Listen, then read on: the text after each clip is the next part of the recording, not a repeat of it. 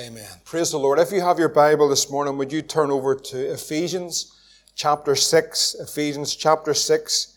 And once you're there, if you would stand for the reading of God's Word.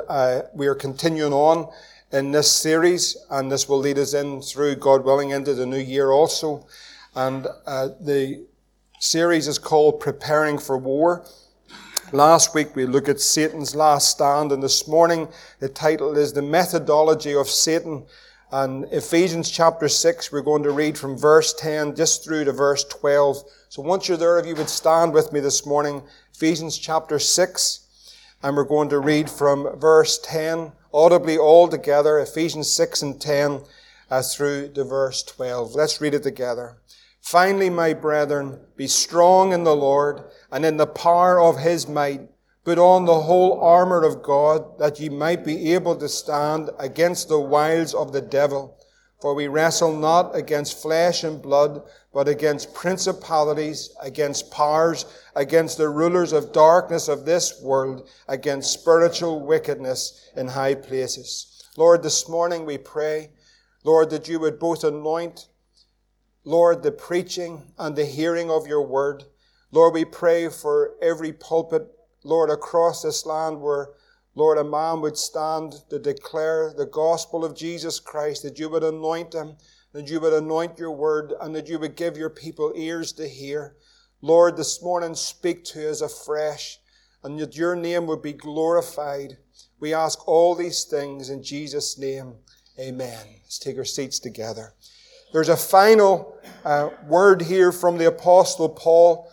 Finally, my brethren, speaking to the church of Jesus Christ, speaking to you and to me, that we're to be strong in the Lord and in the power of His might. We hear a lot over the years concerning spiritual warfare, and it's a term that's so easily used, like there's a lot of terms or cliches that are used in the church today, and the significance of them are sometimes lost because we become so familiar with them. But we're in a time, a spiritual battle, a warfare that has not been seen before. There is a battle that is truly on in these days. Sadly, there are many believers that are completely, either intentionally or ignorantly, they are asleep to the period of the time in which we are now living in. This time is talked about extensively in Scripture. Perilous times when good will become evil and evil will be good and so forth. You're well familiar with the prophecies concerning the last of the last days. But what manifests in those times will be an unrestrained evil, a wickedness that has not been seen before in its measure. There's always been wickedness from the fall of man, but there will be a manifestation of wickedness, of sin, that has not been seen on a global scale as has been before. It is inspired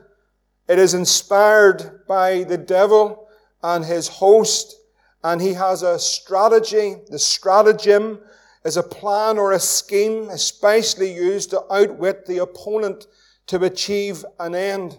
Last week we note in the Scripture that the devil knows that his time is short, and he knows that we are in the last of the last days. And Jesus himself told us that it would be a period of time like no other. There would never be another time like this time. It has never been this way. In Matthew 24:21, Jesus says there will be a great tribulation, such as was not since the beginning of the world to this time, no, nor ever shall be. There will be a period of time that has not been seen before on planet Earth. We know that this is referring to the end because in verse 29 he says immediately after that period. The word immediately is used, and the Greek word there is used extensively in the Gospels. For example, when the Lord prayed and touched the leper, it says immediately the leprosy left him. Or the woman with fever, when he prayed, it says immediately the fever left her. Or the blind man, when he opened his eyes, immediately he was healed. The word immediately means immediately, straightway, straight after. After this period of time upon the earth, immediately after the tribulation of those days, the sun shall be darkened, the moon shall not give her light, the stars shall fall from heaven, the powers of heaven shall be shaken, and then shall appear the sign of the Son of Man in heaven. And then shall all the tribes of the earth mourn, for they shall see the Son of Man coming in the clouds of heaven with power and great glory. And he shall send his angels with a great sound of a trumpet, and they shall gather together his elect from the four winds, from one end of the heaven unto the other. And so we're going to see a period of time on the earth. The Lord says it's a time that has not been seen before. And immediately after that time, then there is the coming of the Lord. He says in verse 12 of Matthew chapter 24, that what happens in that period of time, because the disciples are inquiring concerning the last days and the end of the world and the coming of the Lord, the Lord says, iniquity shall abound. There will be a wickedness that will increase in the last days. It is true, there's always been sin from when Adam and Eve fell. It is true, there's always been wickedness. It is true that there's always been all manners of evil. But what the Lord tells us is that there'll be an increase of that wickedness that we have not seen before. I want to put it to you this morning, I believe this, that we have entered into that time. We have seen wickedness like we have not seen before on the scale of what is happening. You see that the Lord then points us to previous judgments of God. He points us back into the history of God to reveal to us the times in which we are living. He points us to previous civilizations as indicators or signs of His coming and His subsequent judgment or wrath. In Luke chapter 17, if you want to follow it, verse 26, Luke chapter 17 and verse 26, I just want to take us through this very carefully this morning. Luke 17 and 26, Jesus says, and as it was in the days of Noah, so shall it be in the days of the Son of Man. He says in verse 28 of the same chapter, likewise also as it was in the days of Lot, they did eat, they drank, they bought, they sold, they planted, they builded. He's pointing us back to previous civilizations that experienced the judgment of God and what they were like. Now, if you turn over into Genesis chapter 6 for a moment, remember the days of Noah and also the days of Lot. In Genesis chapter 6 and verse 5, I want you to see this morning because it's important to the messages that we are bringing. In Genesis chapter 6 and verse 5, it says that the Lord God saw that the wickedness of man was great in the earth, and that every imagination of the thought of his heart was only evil continually. So when the Lord is referring to the days of Noah, He's bringing to us the understanding that there's such an increase of wickedness that brings the judgment of God upon the earth. He tells us here that the imagination of the thoughts of his heart was only evil continually. What a wicked day that Noah was living in by faith, knowing the wrath and the judgment of God. He built the ark to the saving of his family. If you look into Genesis chapter 13 and verse 13, these are what the Lord points us to concerning the second coming of the Lord. In Genesis 13 and 13, telling us of the city of Sodom, but the men of Sodom were wicked and sinners before the Lord. What does it say? Exceedingly. There was such a rise of wickedness. The cup of iniquity was full, and that provoked God to bring His justice and His judgment upon the earth. It is in this context that the Lord instructs us. This is the primary indicator of the days in which we're living, the rise of iniquity. It corresponds, of course, with the teachings of Paul to the church, 2 Thessalonians, when he says that there is a mystery of iniquity that is working. But then he speaks of he who now letteth will let until he be taken out of the way. There is a lifting of the restraint. The only thing that holds back the forces of darkness, the power of darkness and hell, is the righteousness and the light of God. There is nothing else on this planet. There is no military machine. There is no government that can hold back the powers of darkness. There is only one today, and that is Jesus Christ. He is the only one, is God Almighty, who is above all principalities and all powers. The Apostle John writes of two beasts in Revelation chapter 13. And what he says is that they just do not appear.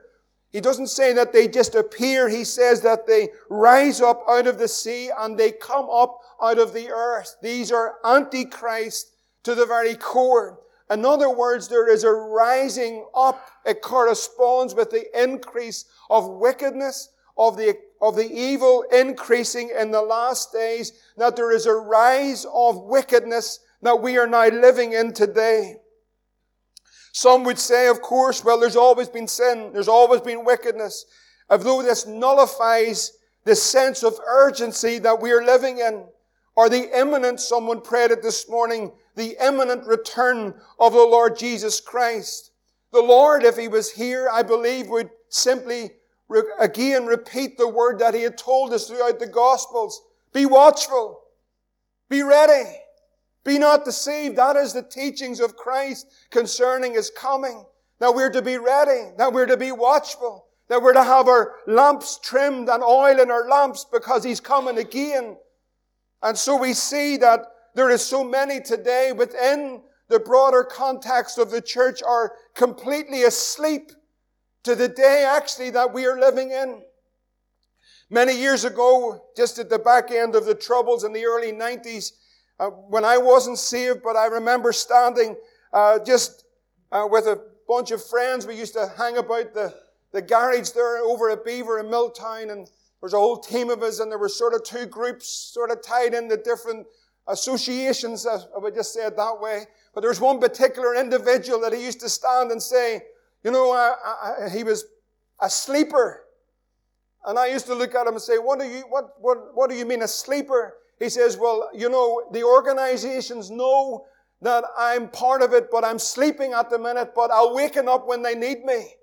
He never woke up. Because there's many today that are sleeping and not awakened to the hour in which we're living. The church is asleep to the day that what we've come to.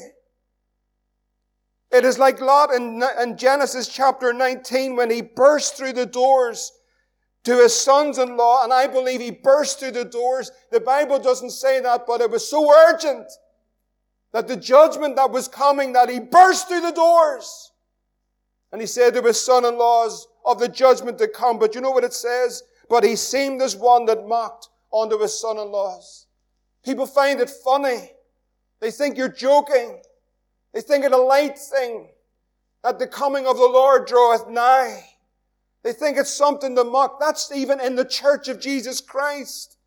People mock the coming of the Lord. They mock the judgment of God. They mock the Christ who come at any moment. With this in mind, the spiritual conflict will be in the last of the last days.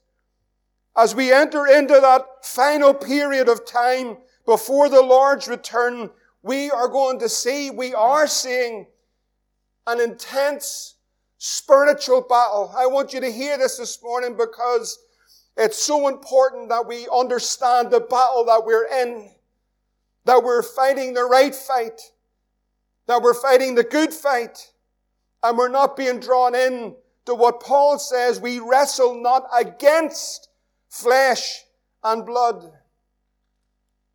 We are seeing an increase, and I know we're familiar with this, but I want you to hear it very clearly this morning. We are seeing an increase in wickedness and depravity that we have not seen in the scale of what it is happening. We are nearly numb to the daily influx of the ideologies of hell itself because we hear it so common. The one that's hot on the press at the moment, of course, is the gender debate. That a boy is a boy and a girl is a girl, but that is no longer the case. Have you ever imagined a day that we would come to where the very basics of the knowledge of a man is a man and a woman is a woman would even be questioned or allowed to be questioned? This is being taught in our schools. Brother Brian shared with me last week of a teacher locally in this country teaching a class about this gender-neutral business. And the young boy's from a farming background, and he put his hand up in the class and said, Miss, I just want to tell you something. That when my dad brings forth a calf from a cow, he'll just know whether it's a bull. And the woman mocked him, and she was furious that the young boy would simply know the difference between a bull and a cow. I don't know all the terms because I'm from Beaver. You keep me right, all you farmers now.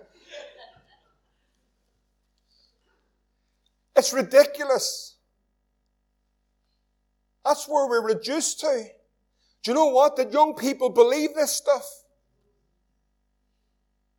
Young people actually believe this stuff. I know I'm in a different generation, from a different time, from a different world probably for many people, but actually the youth of today believe this.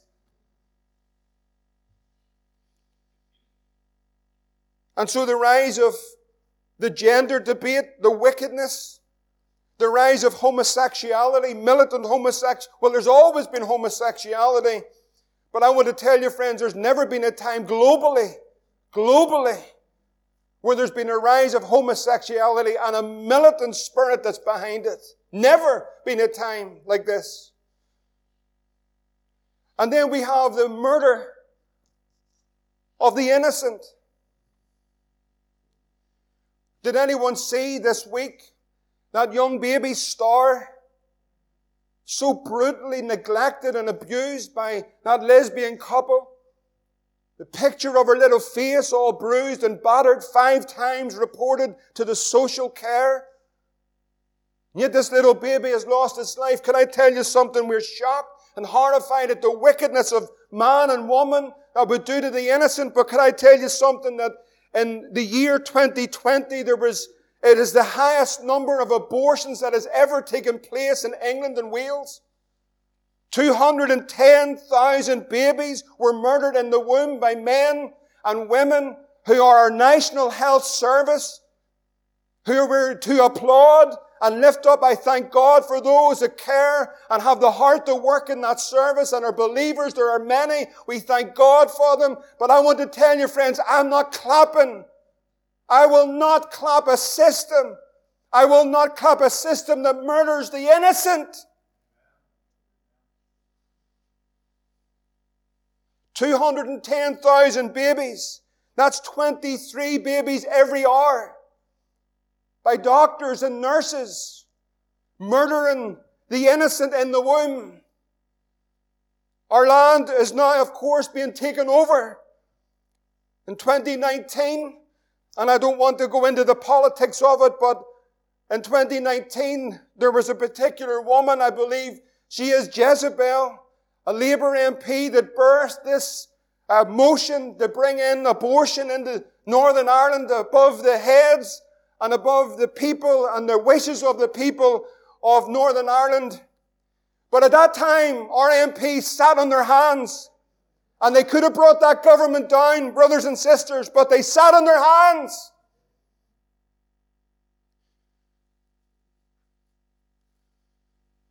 We can sit in our groups, we can sit in our prayer groups in government, we can sit in all the different lobbying groups and saying that we're pro-life, but I want to tell you something. Brothers and sisters, this morning, the day that bill was going to be entered in and brought and breathed about in Westminster, our politicians should have walked out of the place and pulled the whole thing down behind them. The depravity is sinking deeper. I mentioned it last week that the internet is responsible for, there are 1.3 million pornographic websites on the known web, and then there's the dark web. That has infiltrated our whole nation. It has infiltrated the Church of Jesus Christ. It is the sin that's not talked about. It is not mentioned. Because the enemy works in darkness, destroying men and women. And it is a destructive tool. It will ruin. It will ruin your mind. It will ruin your marriage. It will ruin your home. And it has done, and it will do.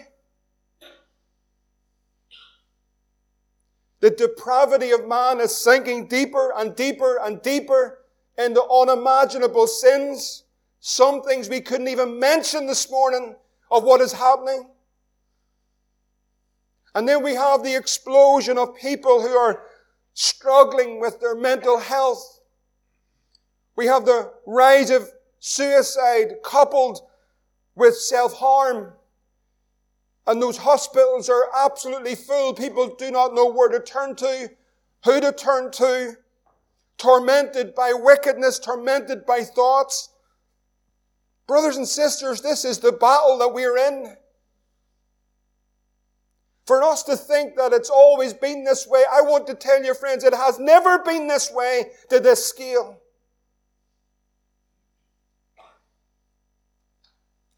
Coupled with that is the increase of knowledge that Daniel speaks of. You know, when I hear them saying that they're so concerned about the hospitals and they've just spent £10 billion to send a telescope to the edge of the galaxy because they want to look as far back as they possibly can to see the first stars that were birthed that caused the Big Bang, a 6.5 mirror. And when they get that thing away up there, $10 billion, when they get that thing up there and they get it right to the edge of the galaxies and they try to point it back because the speed of light travels at this and it takes the light so far, so they think they can look way back and see the beginning of time. And when they get there, do you know what they're going to see? And He made the stars also. And I could have given them that for $5. Maybe a bit more, but you know me. But then they tell us they're concerned about our hospitals. Then they tell us that they're looking for money for this, that. Friends, I don't believe a word of it. And they're increasing with knowledge. They're getting into things. They're tampering with things in labs. They're tampering with the very core of humanity and the creation of God. They're getting into, listen, the Tower of Babel is just a picnic to this. They're getting into areas of knowledge. And we thank God for many of the things that we're not going round in donkeys. 100 years ago, we're still on horseback. We've got cars. We've got all the advancement of these days. We thank God for the things that we use for the betterment of humanity and the advancement of medicine. And, people think, well, what do you want to live in? Well, I want to tell you, to be honest with you, when I look at it all, what influences me more than anything is the picture of Vishnu at the end of a dusty road and going into the mountains with the gospel. And that's what conditions me for the church, not what's happening over in America or the Western church, but a man with the gospel going into the mountains to preach the gospel to every creature. May that condition our mind of what is the church. And so we see the wickedness. I read a report last week. I believe it to be true. I believe it's conservative. It says that 80% of pastors and ministers have said that they want out. They can't take it anymore. I believe that's conservative. The intensity on the church and men of God, the intensity against the Christian family, the intensity against men, to be men. Men, be men. Be men of God. Stand up for Jesus. Be a man in your home. Be the man that God's called you to be. Not seen as chauvinistic. I want to tell you it's God's order. Be a man, but be a man for Jesus. And in all of this, we see the departure from the faith, the great apostasy that will take place. We are told of it. And in all of this, do you know that this is the greatest battle of the day? But the tragedy is, friends, listen, this is the tragedy, that the church is largely, not exclusively, but largely asleep. Asleep. We got to know what we're facing. I don't want it to be a negative message that might come across, but I really don't want it to be, but we got to know what we face. That's what Paul is saying. He said, finally, brethren, be strong in the Lord and in the power of His might. We can stand in this day, saints. Put on the whole armor of God that you can stand against the wiles. That word wiles is the Greek word methodia, the methodology of Satan. You're able to stand against the powers and the strategies and the wiles of Satan. Why? Because we are great? No, because He that is in us is greater. For we're not wrestling, but we are wrestling, but we don't wrestle against flesh and blood. This is so important. But we are against principalities. We are against powers. We are against the rulers of darkness of this world. We are against wickedness in high places. We are against some things. What is the church against? When we look at the church today, what is it up against? What does it stand against? What does the church stand for? What do you stand for? What do you believe? What's your conviction? I believe this, and I heard this last night, but I do believe this, that what is happening today is there is a sifting in the church of Jesus Christ. There's no gray area. There's no middle road anymore. There's no just ticking the boxes and just going through religious activity. That's all changing. You're either for God and you're going to stand, or you're not. That's where we're going, friends. There is a sifting in the church today. Paul says we're wrestling. The church of Jesus Christ, enabled by the power of the Holy Spirit, has always stood and will always stand. The true church will stand. It has always stood in the face of the most awful regimes and systems throughout all of history. Times of great peril, times of great persecution, times when they were up against the most greatest systems and empires of the world, from the Roman Empire right back at the beginning of the first century, right through into the Roman Catholic Church. In the Middle Age, it stood up. Sometimes there was only one, but it stood. If God be for us, who can be against us? When men get a hold of God and God gets a hold of men, men stand up for God. The Bible tells us here in Ephesians chapter 6 that we're able to stand in verse 11. In verse 13 it says that we can withstand in the evil day, and having done all, what does it say? To stand. And then verse 14 says, stand therefore. God's wanting the church to stand up. Not lie down. Not hide. Not lock the doors. But stand up for Jesus. He says 6 times and uses the word against in these few verses. 6 times. 5 are in relation to what we are against, and 1 in relation to what we're not against. For we wrestle not, verse 12, for we wrestle not against flesh and blood. That is the natural realm. That is the realm. I want you to come with me. I know. Just come with me this morning for a moment. We wrestle not against the flesh and blood.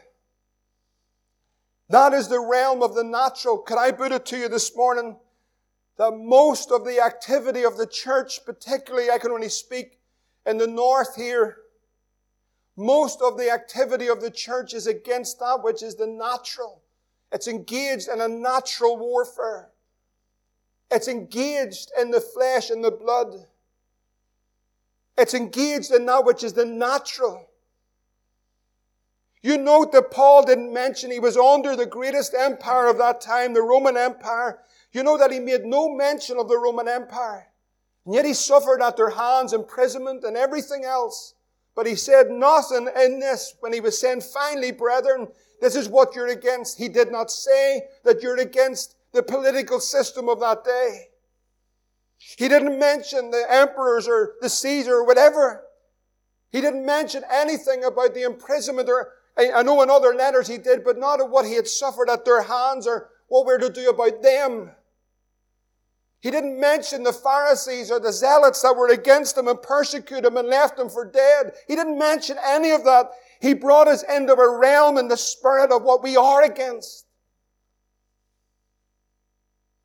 90%, I believe, and that's just my belief, of the modern church's activity is in, particularly in the West, is in the realm of the natural. Makes no impact on the kingdom and the powers of darkness. Makes no impact against the demonic forces. Makes no impact against principalities and powers and rulers of darkness and spiritual wickedness in high place, because most of it is in the realms of the natural, the flesh and the blood. If we could see for a moment this spiritual war, it is remarkable what happens in the heavenlies. If God could get us out of the natural realm, you know, we're all in the natural. He's going to get us into a place where we can see in the spiritual realm. You know, I had reason, the boys are listening, I had reason to go to Belfast last Saturday to get a few things. You know what I mean? I'm the big man, you know what I'm saying? He's coming soon, it's me, by the way. They know now anyway. But I went into that town, and it's happened to be the same day that the big protest was on. I've been to a lot of protests in my day. A lot of protests. Too many to mention. I've been to a lot. And some of you have been to many of them as well. Not trying to look at anybody in particular.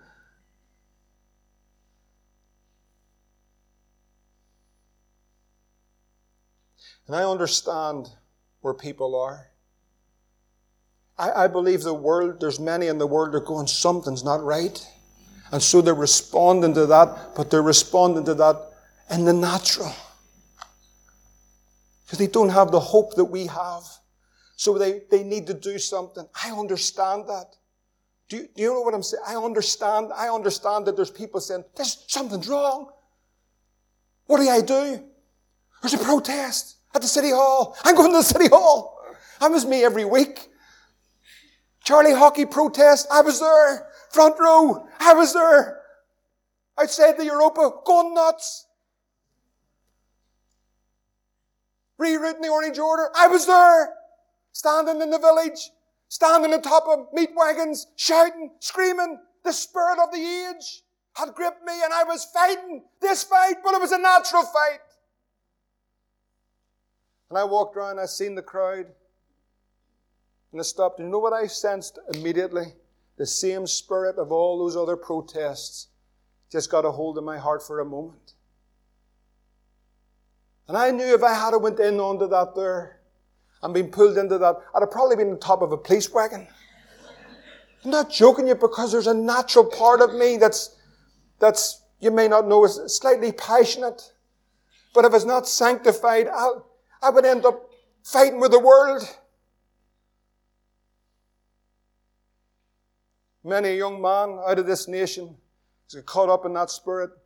They spent years in the maze in McIlwrath. And they didn't know what they were fighting for. I stopped for a moment and I just distanced myself wisely. Here's our pastor. What's he doing? What's he doing on top of a police car? There's a spirit to that, Richard. Oh, there's a spirit to it. There's a natural part of this that, especially I believe in our psychic. Do you understand what I'm saying? Maybe it's just me. Okay. You're all sitting there going, we don't know what you're talking about, Pastor. There's a psychic in us. In that man that wants to fight for something. I want to tell you there is a cause and there is a fight. But it's a fight of faith. It's the souls of men. That old man, at the age of 83, the last message he gave, I believe, William Booth, he says, while there's one drunk lying on the street, I'll fight. I'll fight for souls. I'll fight for that last prostitute. I'll fight for her. That's what I'll fight for. If we could see the realm that is happening in the heavenlies right now, if God could enable us to see it, if God could pull the scales from our eyes and lift us out of ourselves, you understand? We need to be lifted out of ourselves. We're seeing it all. We're being bombarded with 24-hour news. We're getting all the things, and all the things are pumped out, and all the statements, and there's a new statement, and there's a new this, and there's a new that, and there's a press conference, and they're going to say this, and they're going to do that, and we're being drawn into the natural, but there's another war. If we could see, like the young servant of the prophet, that's standing and all the forces of darkness have surrounded them, and they're come to get the prophet, and the young fella saying, we're not going to do very well, prophet, what do you think? And he says, Lord, would you open his eyes? And when the young servant got his eyes opened, he seen the chariots of heaven, that God was for them. If we could see, if we could truly see that we as believers are seated with Christ in heavenly places. The Bible says when Christ was raised from the dead and set him at his own right hand in heavenly places, by the grace of God we're saved, and he's raised us up together that we may sit with him in heavenly places. We're seated this morning with Jesus in the heavenly realm. What a place to be. Do you see it? If we could see the ability that we have in Christ, as Paul said, I can do all things through Christ that strengthens me. If we could see that the cross is to them that perish foolishness, but to us that are saved, it's the power of God unto salvation. If we could see it, if we could see that the blood has never lost any of its ancient power because we overcame him by the blood of the Lamb and the word of our testimony, and we love not our lives unto death. Can you see the blood? If we could see the power of the Holy Ghost, when Jesus said, I'll send the promise of my Father unto you, but tarry ye in the city of Jerusalem. And I love this word, until you be endued with the power from on high. You know what word endued means? In the sense of sinking into a garment. That's what it means to fall into a garment. When the mantle fell on Elisha, it's the garment of Christ. It's the garment of salvation. It's the garments that God gives us. We can be empowered by the Holy Ghost. If we could see what it is to pray in the Spirit and to know what the effectual, fervent prayer of a righteous man. If the church really got into a place to do business with God, the effectual, fervent prayer. If we could see this morning, then I believe that the church would begin to walk. And what Daniel says, that they that know their God shall be strong. And we'll see exploits. If we could see it this morning, then we'll enter into a time of the exceeding and abundantly great things that God has for us, the miracles of God. We would not be engaged in the natural, but in the spiritual. David said these words, for by thee I've run through a troop, and by my God I've leaped over a wall. I mean, we'd run through troop. We've done it in the natural, but I'm talking in the spiritual. To run through troops and leap over walls. We teach that to the kids. We can run through troops and leap over walls. There's God in us. God's for us. And the church should stand up and speak up. The church needs to wake up. You see, the natural realm, and this is where we are. I looked at that picture and I sat and looked at it and looked at it. and looked at it. And I magnified it up and I looked into Bishnu's eyes. And I pulled it back out again and I looked at it. And I looked at it. And I says, my God, what have we become? What have we become? As I looked into that eye and looked at that road behind him, we're so conditioned by another sense of what church is supposed to be. We're conditioned, I'm not against it all, I know we have great friends. We're conditioned by an American thought. And conditioned by what, and friends, that's not it. It's not it. Most of what it's become today, and I know I'll get in trouble by some, but they're entertainment hubs for a lukewarm church. Keep us happy. Waiting rooms for heaven. But I look at Bishnu with a backpack on, going up into the midst of those mountains and saying, I'm going to encourage that wee church up there because their pastor's in prison for 2 years. Then I look at the CCM and all the stuff and I go, my God, where are we? Actually, God, have mercy. We're bombarded with distractions. And when we return again to the Word of God and the early church, we see that they did not have much in the outward and did not look like much in the outward, but they sure did know how to pray. You know, there's a difference between, and I believe this is going to start becoming a reality, there's a difference between attending church and assembling yourselves together. I attend the dentist. I really don't want to be there. Anyone else share that with me? Praise the Lord. Only a few left, but they want to work on them as well. I attend the doctors, not Dr. Carl, of course. I'm sure it would have been great to go to Dr. Carl, but I certainly don't want... I mean, men avoid the doctors, don't we? I attend an MOT appointment. I just cry the whole way through it. But see, when I come here, I assemble. See, I don't attend New Testament Pentecostal church. I assemble myself together with other believers. There's a difference between the assembly and attending.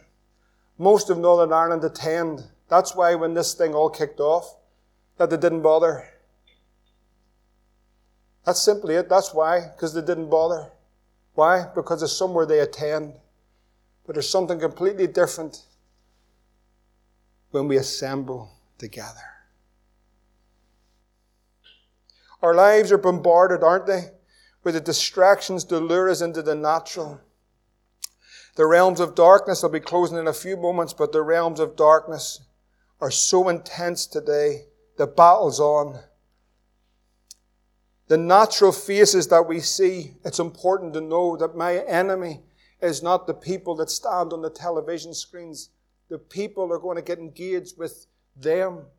They're my enemy. Those politicians, they're not my enemy. No matter which one it is, and no matter which party it is, they're not my enemy. There is a spirit. There are spiritual forces. What does Paul say? Would you go back to it for a moment? In Ephesians chapter 6, he says, we are against principalities, against powers. We'll look at it in detail in the weeks ahead. Against powers, against rulers of darkness of this world, and against spiritual wickedness in high places. So what the enemy wants to do is distract us into the natural realm. Listen, I'm not putting it all down. I'm just saying to you, the enemy wants us into a natural battle. A natural fight. And we're so easily distracted into that. He's so clever. He's so subtle. Get the church into this natural fight. I know what will happen. I'll divide the church. What has he done? He's got the church into the natural battle and he's divided it. Is that true? Is the church divided or is it together? Is everyone standing, singing off the same hymn sheet? Metaphorically saying, It's so divided. It's divided even within churches. Because we've been driven into the natural realm. What would it be if we give ourselves to the spiritual values in the early church? What do you think the impact would be? You see, that's when Paul says, for though we walk in the flesh, what did he say? We do not war after the flesh. Then he says, for the weapons of our warfare are not carnal, but they're mighty through God to the pulling down of strongholds. I mean, look at the weapons that Christ through the cross has given to the church. But if we're warring after the flesh, then we can't pull the strongholds down. It works the other way as well. We might say the words, we might repeat it over and over, but if we're in the flesh, we can't pull the strongholds of hell down. And oh, friends, I tell you, I believe it's the case of every one of us in this room. We want to see those strongholds broken. In Ephesians 6 and 11, he says that we're to put on the whole armor of God. The whole armor of God. That we might stand against the methodology or the wiles of the devil. That word simply means in the original, the method and the settled plan by cunning arts, deceit and craft and trickery that the devil has against you. That we need to stand against that. But you know, many today don't even know in the church what it means to put on the full armor of God. If someone was to ask you a question, could you just help me here? I'm just in Ephesians 6 and I want to ask you a question. When Paul says, put on the whole armor of God, how do you do that? How do you put the whole armor of God on?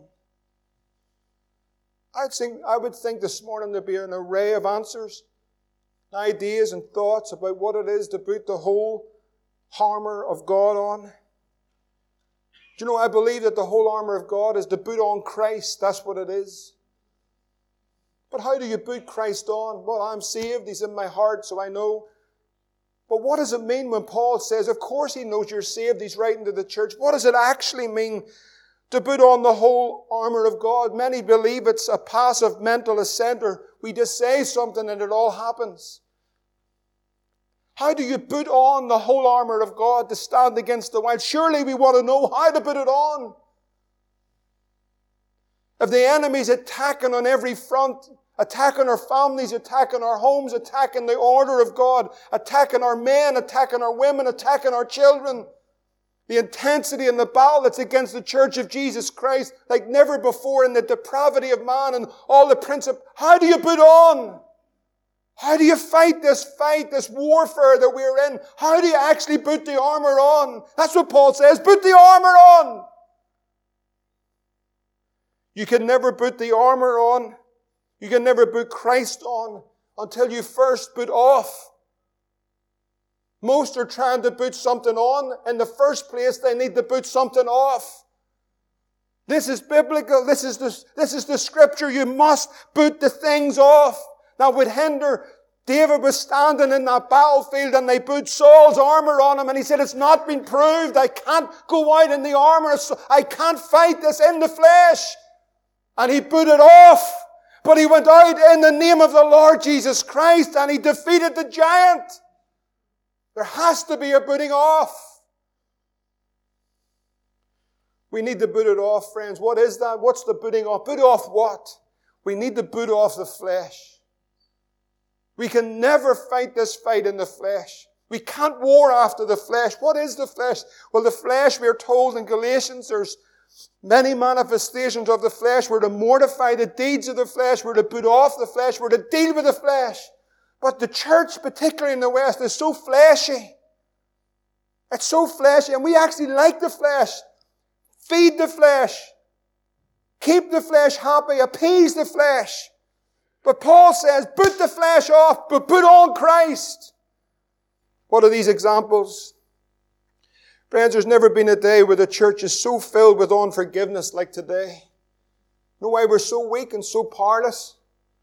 Because the church is filled with unforgiveness. Paul writes, and I believe it's Paul in Hebrews 12, Follow peace with all men and holiness, without no man shall see the Lord. Looking diligently, lest any man fail. A man can fail of the grace of God. Lest any root of bitterness springing up trouble you, and there many are defiled. What unforgiveness leads into? Bitterness. The church is crippled with bitterness. And then we're going to fight the devil. Then we're going to fight principalities and powers, and we're sitting with unforgiveness in our heart in the church. I know, friends, it's Christmas time and maybe a different message. You were hoping for a different message, but I tell you, we're in a battle. I believe the intensity is going to increase. I believe we're entering into a year. We need to be ready for war. And I believe that the church needs to pray. I know what it is to pray through, but how can we do it with bitterness in our hearts? Oh, such and such done that 25 years ago, and really? Know what it says here? It says that there are many troubled. The bitterness springing up troubles you. People are sitting troubled. It's not because of the devil. I know that gives place for the devil to function. But it's not because of the devil. It's because you will not submit yourself to God and ask for forgiveness and show forgiveness. And so now there's a bitterness in your heart. And we're saying we're going to stand up against the powers of hell and darkness. And the devil laughs. And many are troubled, many are defiled, because there's a root within them, and it goes right down into the core of your spiritual being, and it spreads out, and it troubles you, and it defiles you. Paul's saying, put on the whole armor. You can't put that armor on until you deal with that and put that off. I'm not going to go through all the lists of the flesh, but some. How can we go out, friends, into the battlefield with an untamed tongue? There's many tongues in the church today.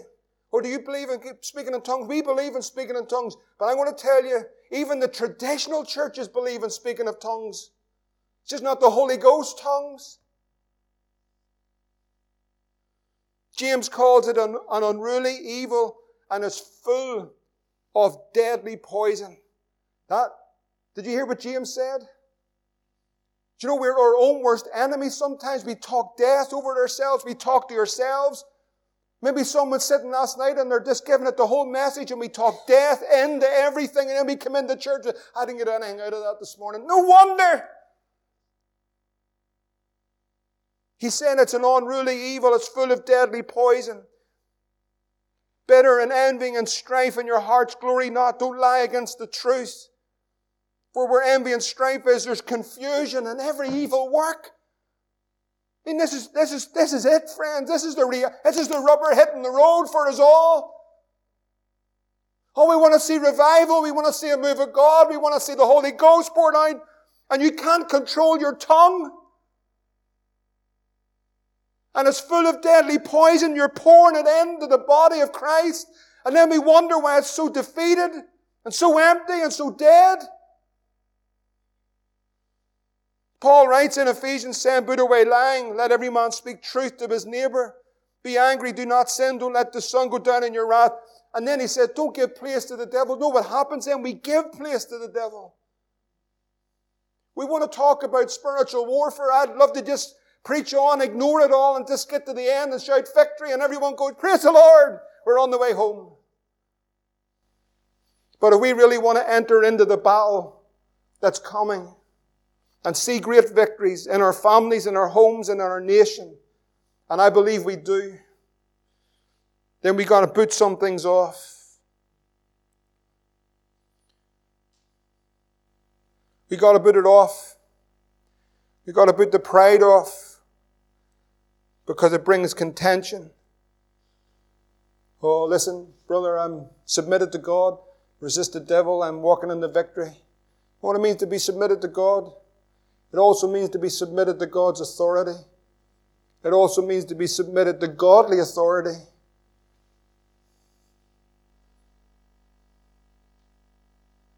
Pride comes, so does contention. The church is filled with contention. But when we get down on our faces, when we get before the Lord with weeping, when we get between the porch and the altar and we begin to call out to God, I believe there's a cloak that comes down by the Holy Ghost and lands upon the church, and it rises up not in its strength or in its power, but in the power of Jesus. The methods of Satan are to take every believer out by some means or some way, to so discourage your soul, to so weigh you down, to so bring so much confusion, so much brokenness, so much hurt. Whatever way he can possibly do it, he's going to do it, because there's been a restraint that's been lifted, and all hell. Listen, I don't say this to overmark it. I'm telling you that to be the truth. All of hell is being unleashed because the devil knows his time is short. And sometimes I'll be very honest and say to you, I go, Lord, I wonder, am I really on the right track? And I get before the Lord, and He's given me these messages, and I say, Lord, and then someone, somehow, or someone another, I begin to hear other men of God, and not that I'm them or anything like that, I'm nothing, but men so much more I couldn't tie their laces, and I hear, and then they're preaching the same thing. And I don't say that, oh, that's great, Tim.